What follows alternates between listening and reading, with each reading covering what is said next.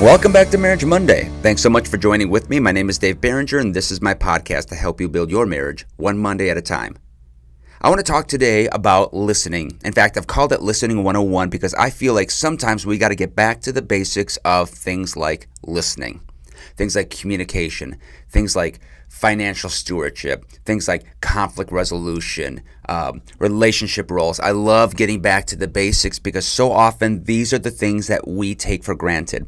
I remember listening to a story about the late Kobe Bryant, that even later in his career, after winning multiple NBA championships, he would still get up in the morning, and he actually had a reporter follow him around for a while that would get up with him, and the reporter just said, "I was shocked to find that Kobe would get up at 4 o'clock, go to the gym by himself, and work on dribbling drills, stuff that middle schoolers do.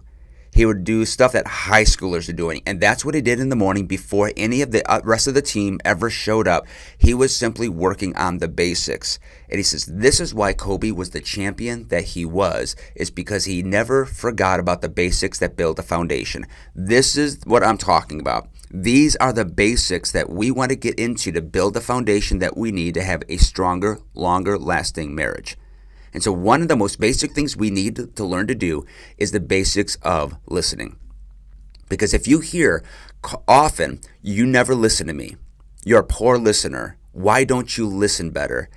Chances are that you're not either listening or you are letting your spouse know and understand that you're actually listening by doing specific actions. See, listening is more than just staring and taking it into your ears. There's actual responsibility that goes along with it. Now, let's be real. I want to be very real about this because sometimes you can have the most amazing spouse that is the best listener ever. But if you are not a good communicator, then I'm just going to say your spouse can be the greatest listener and you're still going to have miscommunication. So let's be real. We have to always check our hearts on both sides. But today I want to give you just listening 101. If you need to be a better listener, if you're hearing it from your spouse, I want to position you to be the best listener possible. Here we go. Number 1, make a concerted effort to listen actively. Make sure you are positioning your lives as a couple to actively listen. What is active listening? It's the ability to express to your spouse you understand them by restating back to them what you just heard.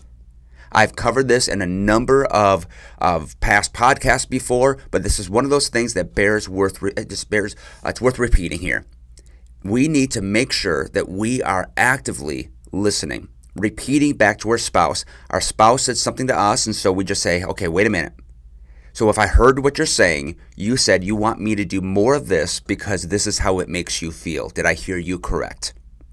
Let's look at that. 3 seconds.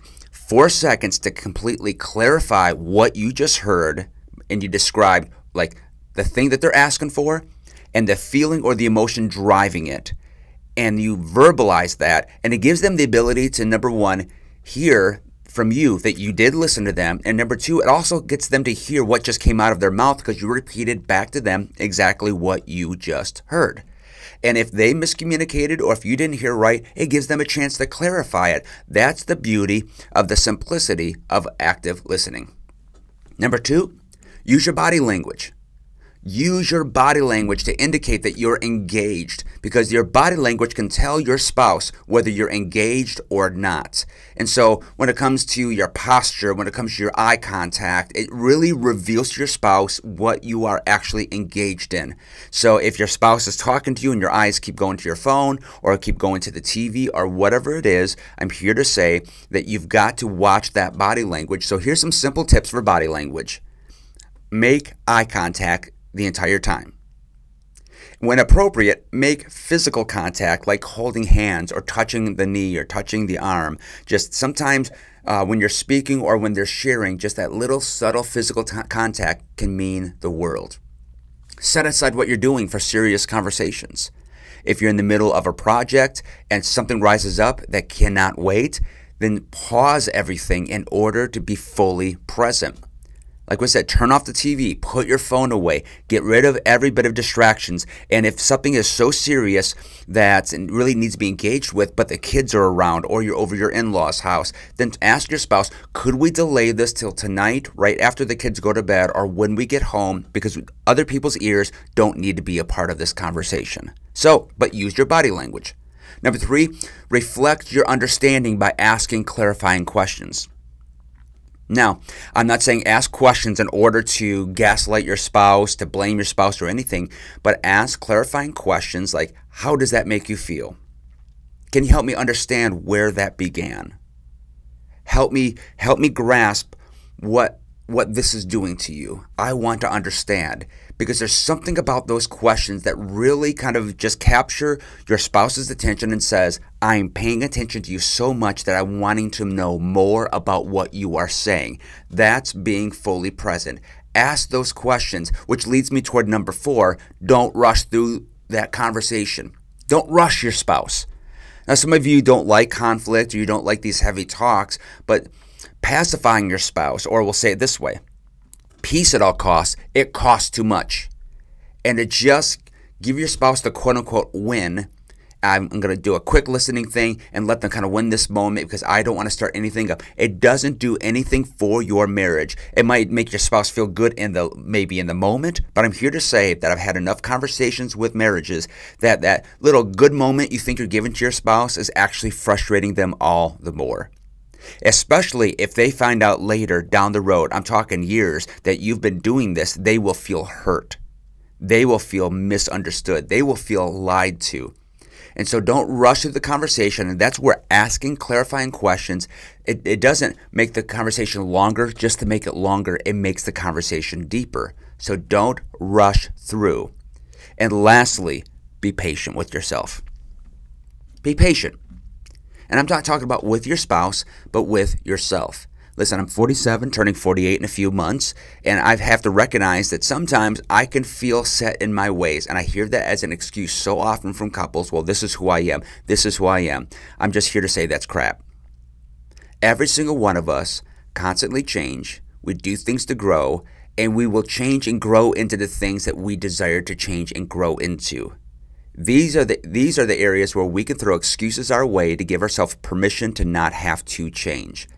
And so as you're working on these things, I want you to give yourself permission to keep working on it and to recognize you're not going to master it overnight. You're not going to change overnight. It takes, 30 days to form a new habit, but it takes 60 days to form a new long-term memory, which means that if you want change, it's going to take you a good couple months to not just practice these things and work on them, but also to work through some failures and to recognize that after a few months, you not just have to change a habit, but change the mentality of how you have always worked through these things so that you can, number 1, be a better active listener.